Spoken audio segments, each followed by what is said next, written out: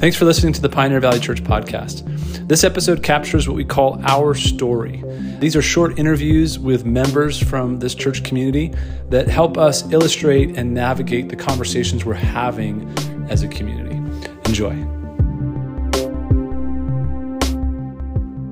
This is Dave Silva, for those of you who don't know him.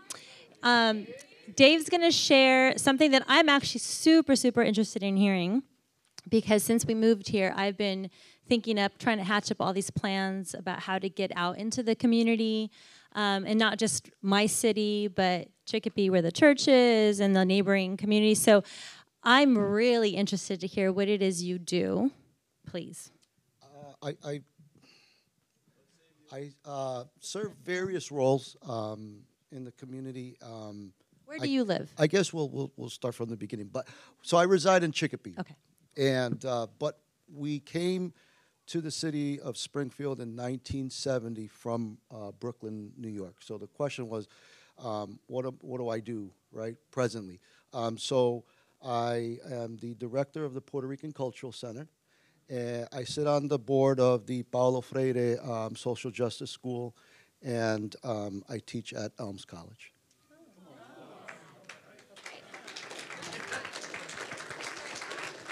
So share with us how being a disciple has kind of guided you into this role, or how does it impact you in these roles? I was raised in the faith. My mom was influential. So when we lived in New York, our home was a home where everyone went. People who were ostracized would find refuge in my mother's house. Here in Springfield, when there was that's the way my mom raised us, right? We were supposed to be servants. That's what we do. When the pandemic back in the 80s, when AIDS, HIV struck our area, this is when I really knew what I was supposed to do in this life, right? My sister was involved along with Dr. Scavron, to develop the first HIV counseling and treatment across the state of Massachusetts. That happened, again, because that was the influence of my mom, but it hit our family hard because my sister was HIV positive. She was addicted to drugs. So, and then, obviously being a part of the church, right, there were scriptures that my mom instilled in us, especially in me, because when we lived here, when we first moved, we were we were the newest immigrants in Springfield. At the time, I think we were like maybe 12 families in the city of Springfield that were Hispanic. So, being new, we had our conflicts with different ethnic groups, and I started to despise them because physical harm came upon my family. We moved from Springfield to Holyoke, back to Springfield, just trying to find a safe place. But throughout the whole process, my mom was saying, these are the people that we're supposed to serve, regardless. And then, like I said, my sister was, had been assaulted as a teen, and when she started the HIV program in Springfield, one of the females that had assaulted her, my sister was helping her. And my sister was, how can you do that? How can you help someone who has harmed you? She was like, remember what Mom said. Awesome. Can you share a little bit about what the roles that you're in, how are they helping you grow? Like, how are you seeing God use your position or your,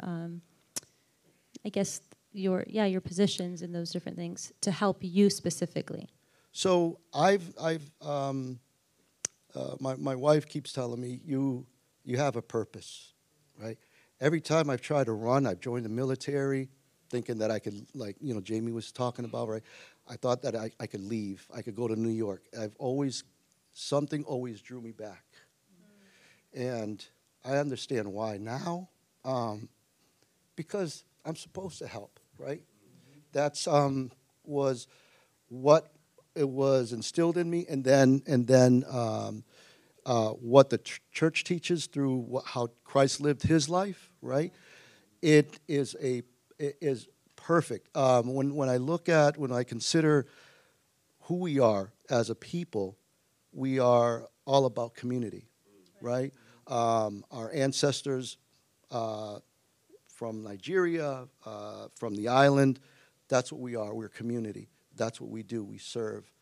So that's what the Bible says, right? It asks us to do that. When we look at Hebrews 13:16, it says, "And do not forget to do good and to share with others, for with such sacrifice God is pleased."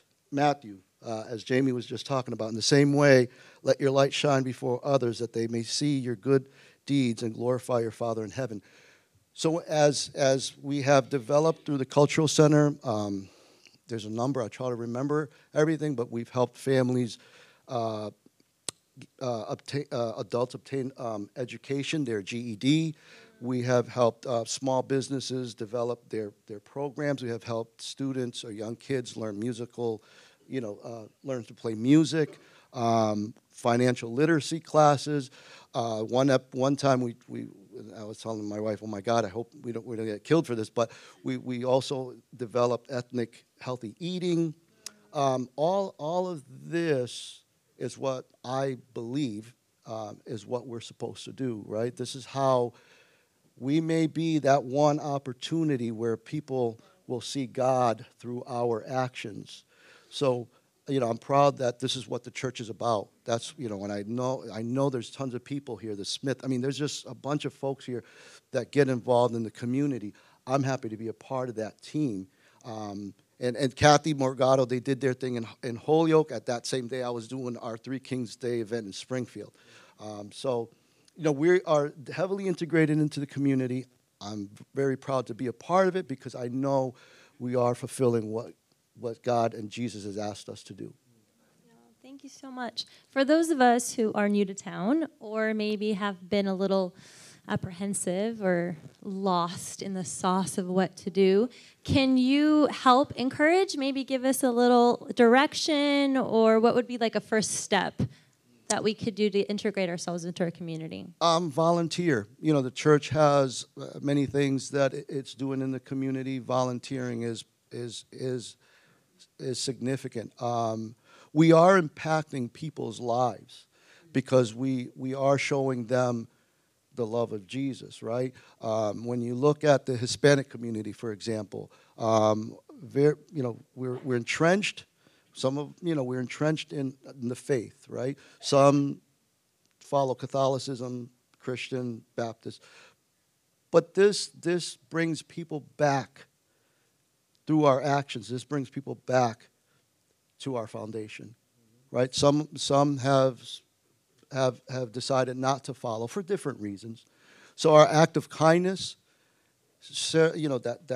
that plants that seed. God will take care of the rest. Our job is to plant the seed. Our job is to show love and is to show kindness. So being involved in any type of volunteer group, that is the most effective way. That's all I've done.